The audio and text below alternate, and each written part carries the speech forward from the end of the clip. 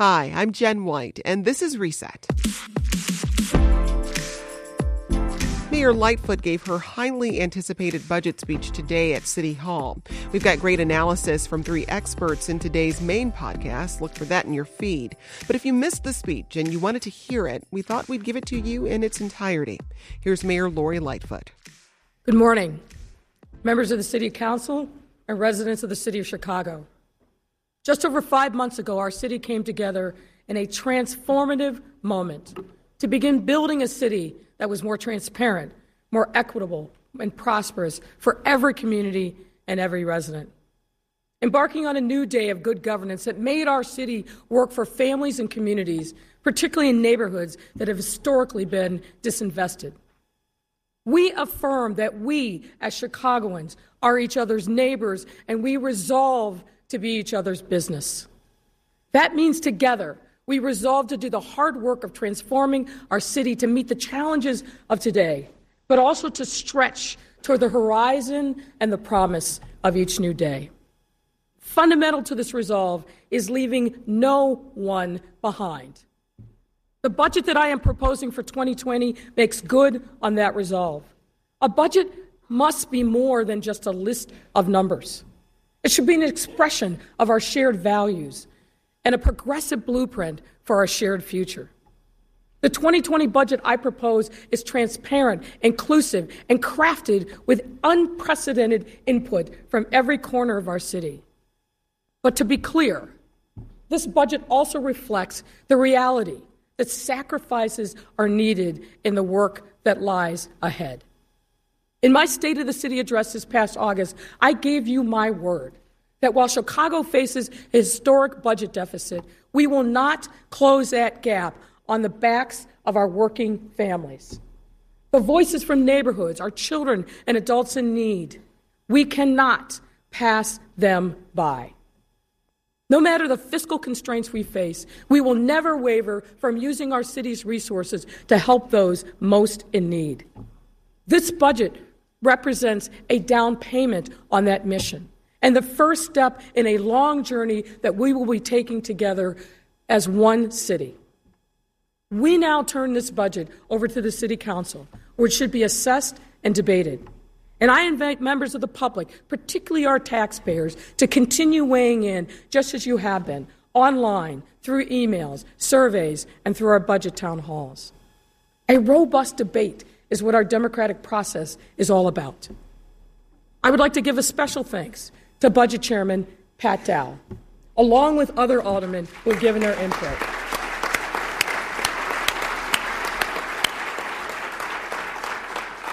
And I want to thank this entire City Council for your partnership and collaboration over these last 5 months.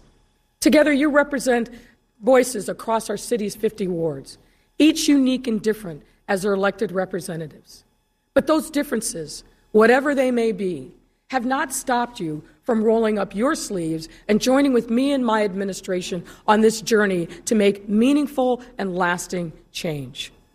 Over these past 5 months, we have made significant financial reforms, such as outsourcing workers' compensation. We unanimously passed the most expansive Fair Workweek legislation in the nation, guaranteeing Chicago's workers the dignity and scheduling predictability that they deserve. And we did it the right way, by bringing everyone to the table to arrive at a sustainable solution. We also began the process of untangling our city's addiction to its regressive fines and fees, which traps countless Chicagoans in a cycle of debt and financial ruin, and as a result, keeps revenue off the table. Thanks again to our great clerk, Anna Valencia, for her leadership and partnership on these set of reforms.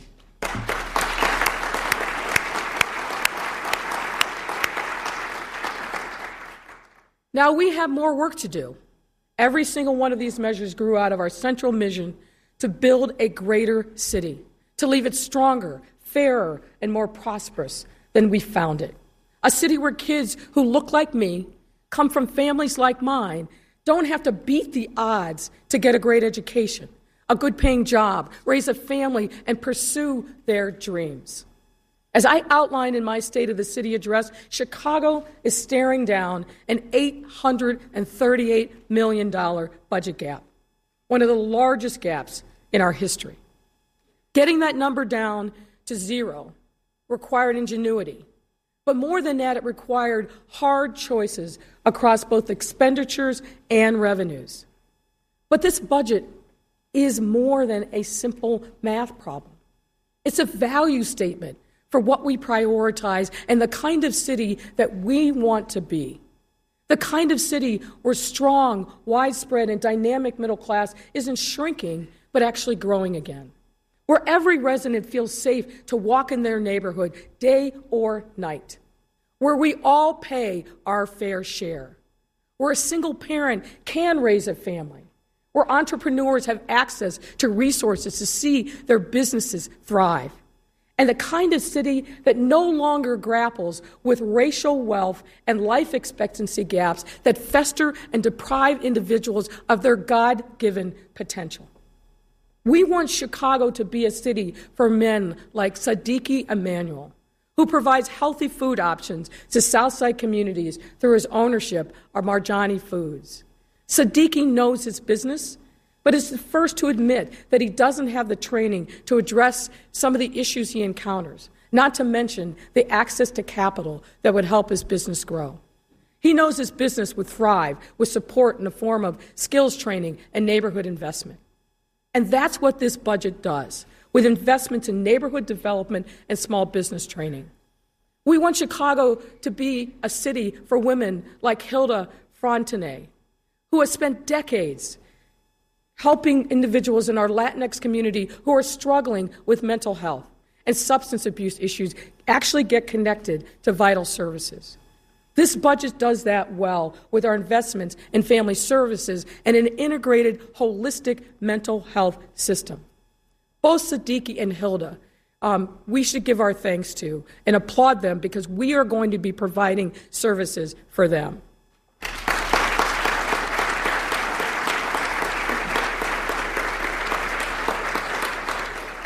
Now, over the past few months, my staff and I have heard the concerns of countless residents like Siddiqui and Hilda. We've hosted 5 budget town hall meetings in communities across our city to hear Chicagoans' ideas about how to make our budget work for them. This included a youth budget town hall planned by members of our youth commission, some of whom are with us today.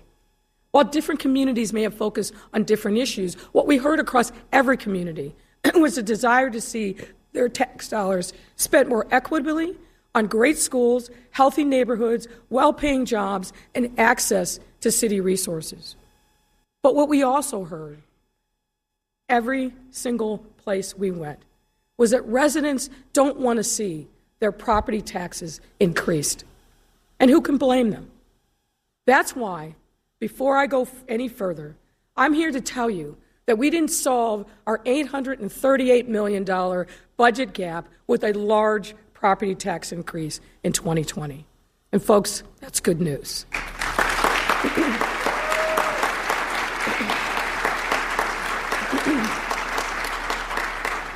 Instead, our gap was closed through a combination of savings and efficiencies totaling $538 million, along with a number of carefully chosen revenue sources of $352 million. Our process began on the foundation of good governance, and as we heard from town halls, driven by the principle that our residents have the right to see how their hard-earned tax dollars are flowing back into their communities. Neighborhood investments, quality schools, safe streets, and much more. In crafting this budget, we also knew that our gap would only grow over the next several years, which meant we needed to cut wasteful spending and establish structural reforms now that will actually carry us into the future.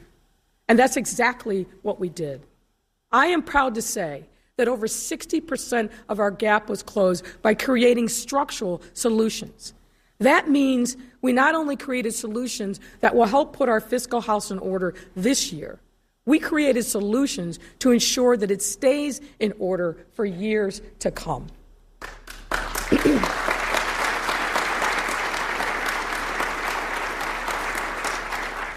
Our 2020 budget developed $150 million in savings and efficiencies through an approach known as zero-based budgeting, which means that we build it from the ground up, ensuring every line was actually essential to the core service mission of every department. We also saved $200 million through debt refinancing. By improving how we collect the debt we are owed, this budget also saves an additional $25 million by moving to a new system that ensures payments are expedited and more companies are brought into compliance.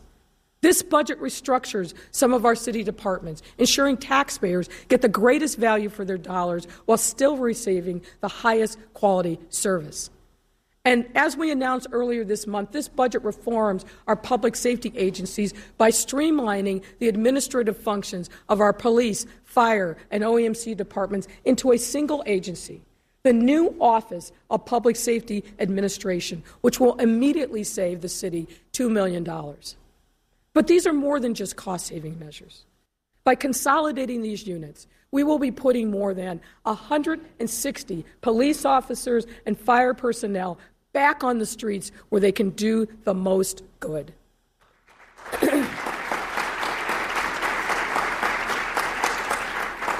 That means more police doing work in your neighborhoods and your wards.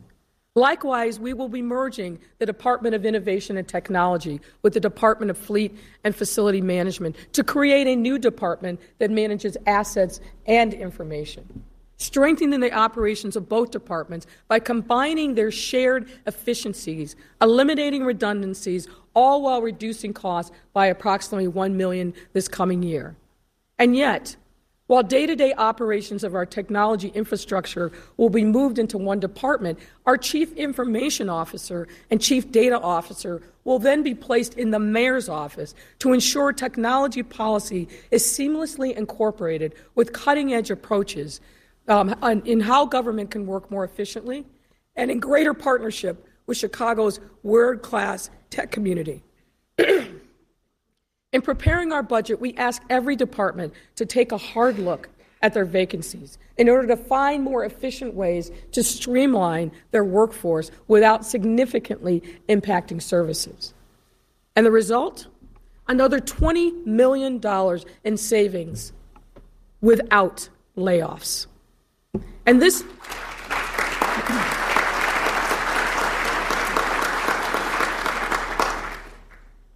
this budget makes key reforms to Chicago's tax increment finance program, or what many people refer to as TIF.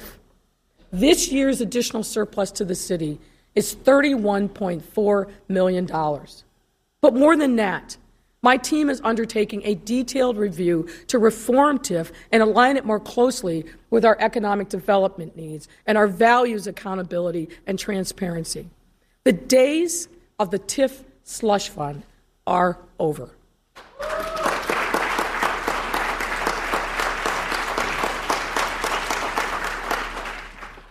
And as I said before, we committed to examining every possible efficiency and cost-cutting measure before we turn to our taxpayers for revenue. But when we did reach that point, the choices we made were done carefully and equitably. We know the sacrifices that everyone has already made, but we want you to know that we are taking these actions now so we don't have to take them in the future. So let me be clear. This budget includes $352 million in new revenue. But just as with our efficiencies, these are new sources are rooted in progressive economic, financial, and social policy. They include reforming the Chicago's real estate transfer tax, which is a tax that applies to anyone buying or selling a home. These reforms that we recommend will bring an additional $50 million this coming year, with an additional $100 million every year after that. This is exactly the kind of policy we want to be doing here, policy that is fiscally sound but also helps our communities grow. However, just as with our casino, we will need cooperation from Springfield in order to get this done. As everyone here knows, We have spoken at length to the governor and his team, legislative leaders and other lawmakers, business groups, and other organizations about our need for Springfield to support a Chicago casino, as well as to develop a statewide pension reform package. I am proud to report that with this budget, for the first time in our city's history, we will have climbed the ramp to pay for our police and fire pensions at the level outside experts say we should be paying for them to ensure their long-term financial stability.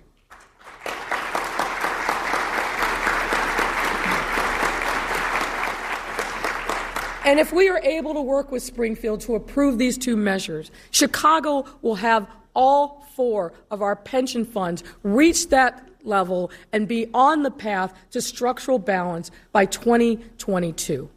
And that is good news. You're listening to live coverage of Mayor Lori Lightfoot's budget address on WBEZ HD Chicago 91.5 FM, WBEQ HD Morris 90.7 FM, WBEK Kankakee 91.1 FM. When it comes to new sources of revenue. And we all know what those choices are. But I have full confidence that we will be able to work with our partners in the state capitol to keep that from happening. And I'm grateful for the members of the General Assembly who are here in the audience with us.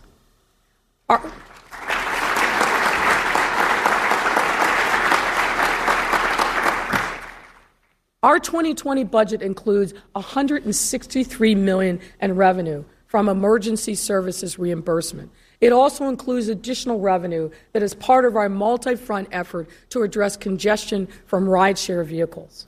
Following our review of congestion data, we've determined an increase in our ground transportation tax on downtown rideshares on weekdays is warranted. This congestion tax would apply during the key hours between 6 a.m. and 10 p.m. when the central business district faces its highest levels of gridlock. And if we are smart about this, making this small increase will not hurt our neighborhoods or impair accessibility for our disabled riders. And to be clear, I reject, and you should be deeply skeptical of the false narrative rideshare companies are spreading. The multimillionaire owners of these companies have essentially had free rein in the city of Chicago. And if they cared so much about equity, as they say, they would cut their drivers in on a bigger share of the profits, improve their working conditions, and not pass the costs on to them.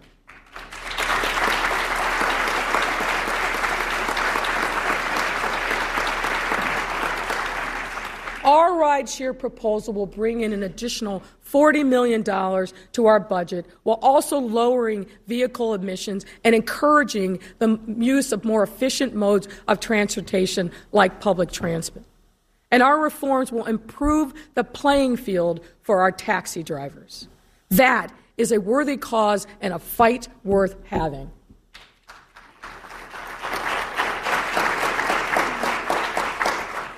We are also addressing the budget gap by increasing rates on our downtown parking meters and adding meters in the West Loop, which will bring in another $7 million. We will be calling on our food and dining industry through a modest increase in our restaurant tax from 0.25% to 0.5%, putting Chicago on par with neighboring suburbs. Now, though the increase may seem small, it is expected to generate an additional $20 million in the upcoming year. And we will increase the library portion of the property tax by $18 million to fully invest in our libraries and allow them to be open 7 days a week. So Sunday hours are coming.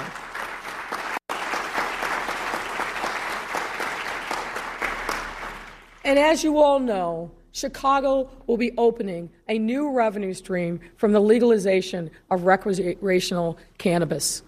But cannabis is more than just dollars. I want to stand this emerging industry up so that residents can consume it safely and ancillary businesses can thrive. But more than that, I want to use this new industry to uplift the economic life of neighborhoods and residents across our city, particularly those in our black and brown communities that have borne the brunt of the war on drugs.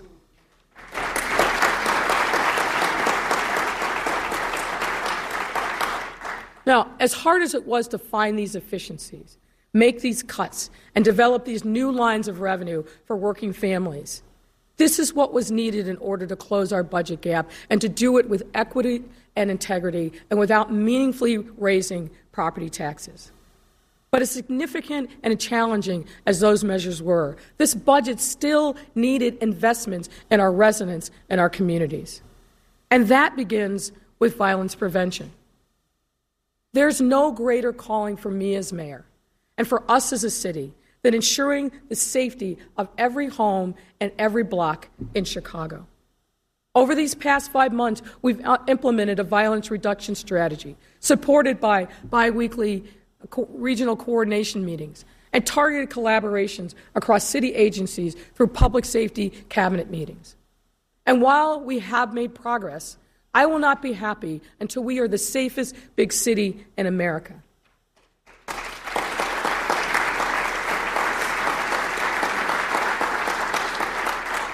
And though we are not there yet, I am proud to report that we are moving in the right direction. From Memorial Day to Labor Day, murders fell by more than 20%. Meanwhile, shootings and murders are at their lowest level in 4 years, and robberies, burglaries, and vehicle thefts have sunk to a 20-year low. And that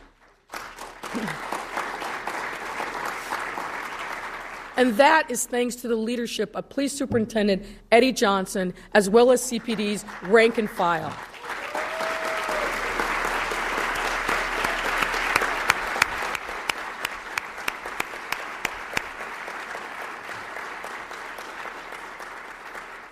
Let's be clear, our first responders all deserve our respect and admiration for the hard work that they do every day. But for all of our success, that is why we are building on the lessons that we've learned and developing a comprehensive community-based strategy for the coming year. Now, let's face it, nobody walks down the street saying that they feel 20% safer. With an investment of additional $9 million, we will be expanding street outreach through the support of additional community-based workers. We know that works, and we need to support that work and expand it. We will be creating a new pilot program based upon cognitive behavioral therapy to provide intensive support for youth and adults who are at highest risk, along with case management and support services, both of which will be combined with educational and employment opportunities. We will be building community capacity for trauma-informed responses to shootings.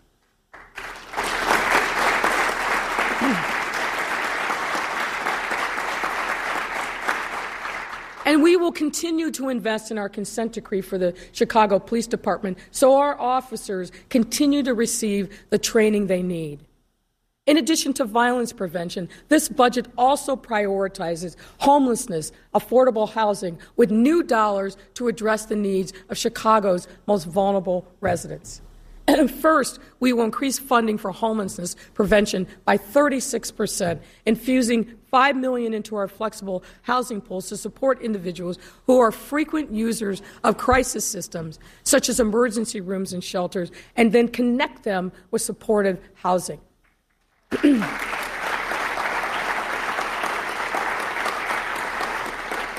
Second, we will increase the number of affordable housing units for Chicago's lowest income renters by 19% by delivering an additional $5 million to the Low Income Housing Trust Fund. And let me say this to the developer community, whether for-profit or community-based, we need you to step up in partnership to help us meet this affordable housing crisis head on.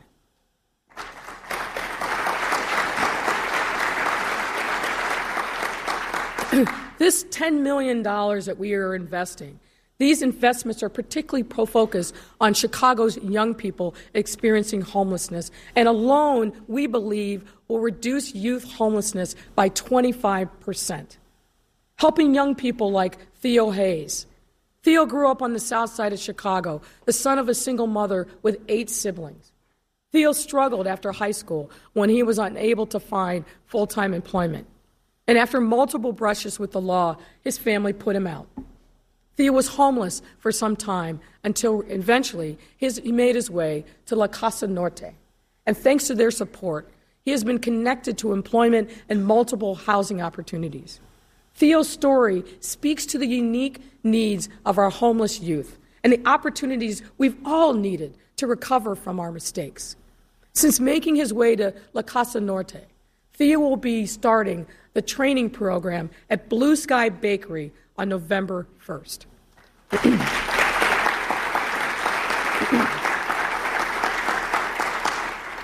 And finally, Chicago will be making long-needed, long-overdue investments in our mental health infrastructure.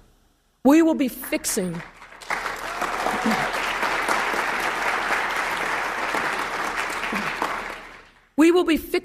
our system by charting a new path to find new ways towards treating, identifying, and supporting our fellow Chicagoans struggling with mental illness. This is an issue, as you know, that impacts every Chicagoan. But far too many of Chicago's residents cannot get access to the treatment that they need. We have listened to patients, clinicians, and other mental health providers. What we heard was that patients just don't want access. That patients don't just want access to quality, affordable, personalized care. We also heard that they don't know where to find it, don't know how to pay for it, and worry about the stigma associated with it. That has to change. This budget supports our plan, which will see tens of thousands more residents served through better access to care. And that care is integrated to treat the whole person. Today's mental health system includes over 100 publicly funded clinics providing mental health services to underserved communities, along with dozens more nonprofit mental health organizations. Our plan will integrate care across this entire system to create a comprehensive mental health infrastructure for our entire city. And how are we going to do it? By making multi-million-dollar investments in community organizations, creating a network of outpatient health care providers to ensure a better service to communities most impacted by violence.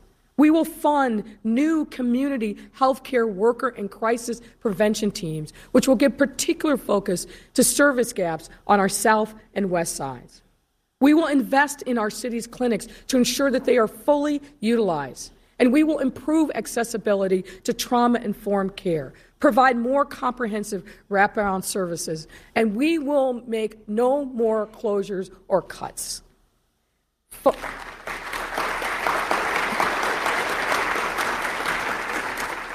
Violence prevention, affordable housing, homelessness prevention, and mental health. Though these four areas may seem distinct, they're not. Each are connected and impact, inform, and reinforce the other. By investing in them as the ecosystem that they are, we are not only strengthening them, we are ensuring the challenges that come with them don't put additional strain on resources elsewhere. Our policies are our politics, not the other way around. As we come forward in the coming year, we will be making a variety of additional investments to support our city's working families and help them thrive. Investments that drive economic development in our neighborhoods and ensure a real path to economic growth, which taps the potential that exists in our city for years to come. Earlier this week, I was proud to stand on the West Side and announce one of our new initiatives, Invest Southwest, marshaling investment from across our government, business and philanthropic sectors, and community groups into revitalizing the core commercial corridors in underinvested neighborhoods on our south and west sides. In total, through Invest Southwest, the city alone will channel more than $750 million over the next 3 years. And I want to...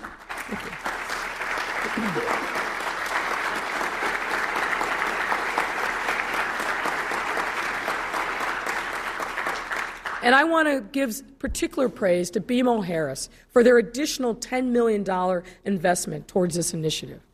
Now, for the first time, All of these forces, business, philanthropy, folks on the ground, and stakeholders and communities will be working in concert, one with another, to build a Chicago that we all want to see and that we all know is possible. But this is only the beginning. We will be calling upon others to join this mission in our city, where economic opportunity is fully accessible for all of our residents, where our South and West Side neighborhoods are growing again, and where Chicago's population gets back to 3 million. This is an effort different than anything that has come before. We're not doing a series of one-off, disconnected transactions for the community, but not with the community. We will also be investing $500,000 to support Chicago's local businesses through our small business centers and increasing their reach into city's neighborhoods, particularly those that have historically been underserved, by providing easy access to licensing and other critical information.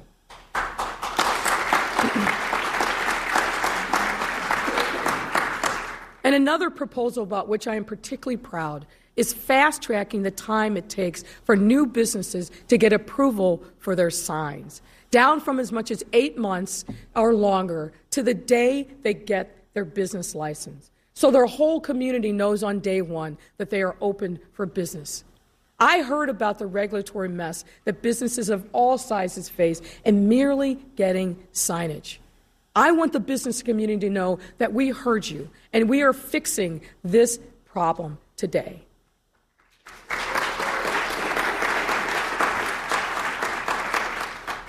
I want to note a few other important investments that are in this budget. We will continue to fight back against hate and xenophobia and trumpet our city's great immigrant past, present, and future.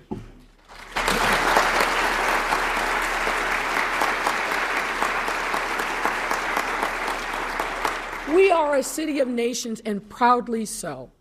To ensure that we continue to be a real welcoming city, we will continue to invest in our legal protection fund, and we will continue to support our community navigators who embody the great values of our city. I stand with our immigrant and refugee communities because it is the only moral choice. We have community navigators who are out there every single day educating people about what their rights are, and we should be supporting them because they're doing the Lord's work in our immigrant and refugee communities. Now, our 2020 budget will also institute a path to a $15 minimum wage in Chicago that we will arrive at by 2021 because our working families can't wait till 2025 to earn enough to live on.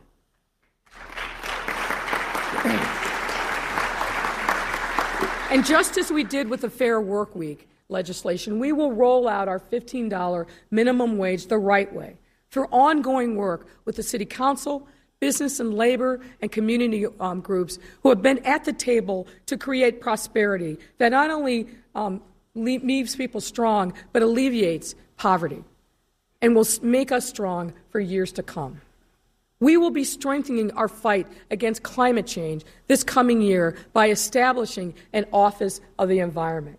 Rooted in the values of environmental justice, this new office will use our city's resources to ensure that our residents enjoy rights to clean air and clean water. And finally, this budget includes the new Utility Billing Relief Program, which is an unprecedented, equity-focused effort that will reduce the water utility rates for homeowners with incomes 150% below the federal poverty level. This will dramatically cut the size of water bills for every other Chicagoan by creating monthly rather than twice a year water bills. And we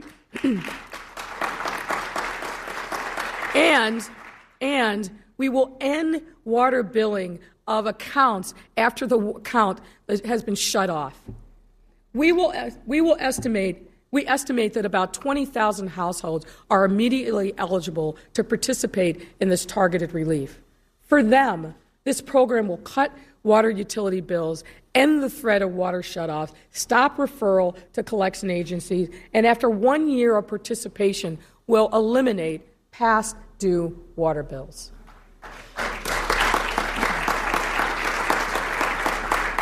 Just as we ended driver's license suspensions and created new pathways to avoid bankruptcy for city sticker debt, these reforms are yet another piece of the fines and fees agenda that we are pursuing.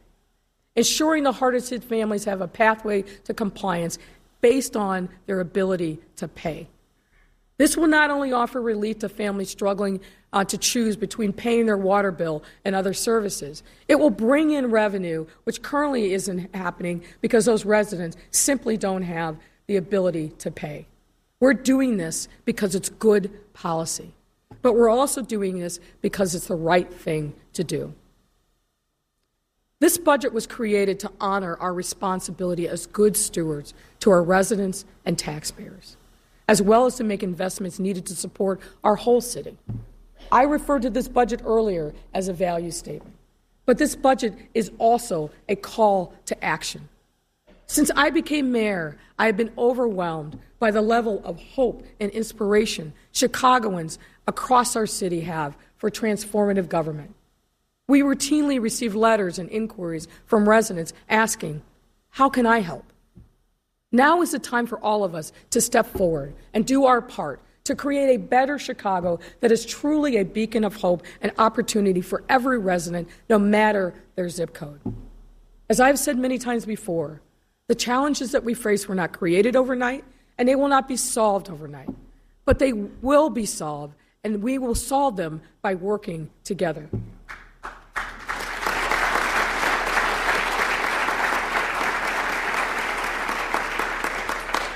Friends, we need to remember that we are each other's neighbors.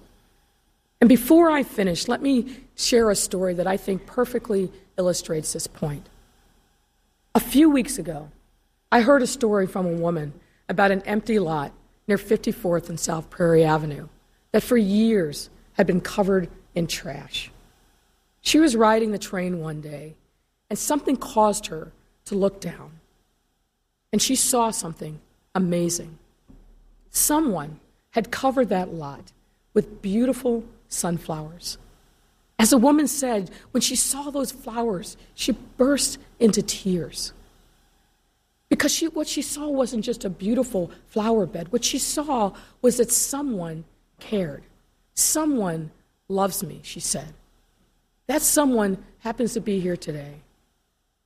Guion Foreman, will you please stand?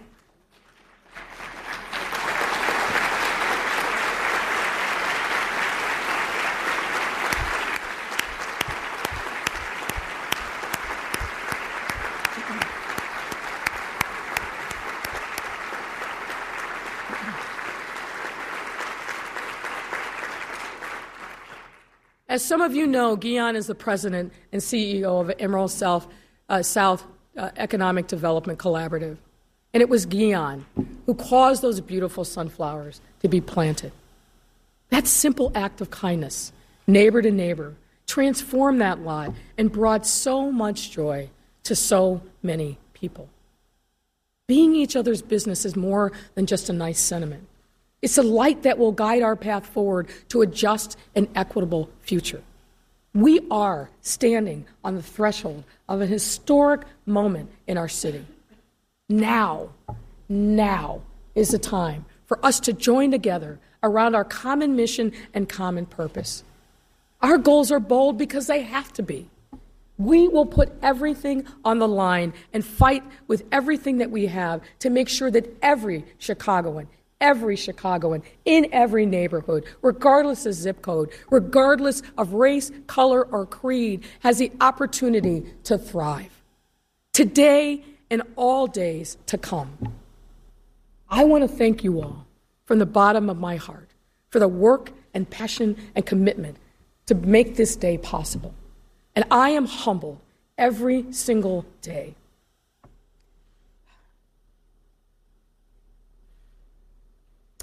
Every single day that you've entrusted me with the stewardship of this great city we all call home.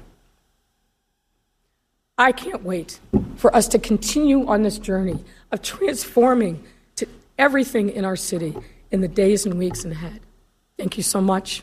God bless you, and God bless the city of Chicago. That's Mayor Lori Lightfoot's complete budget speech. To help you understand it and break down some of the numbers the mayor threw out, we have analysis from 3 experts in today's main podcast. Look for it just above or below this podcast in your feed. I'm Jen White. Thanks for listening. This is Reset from WBEZ Chicago.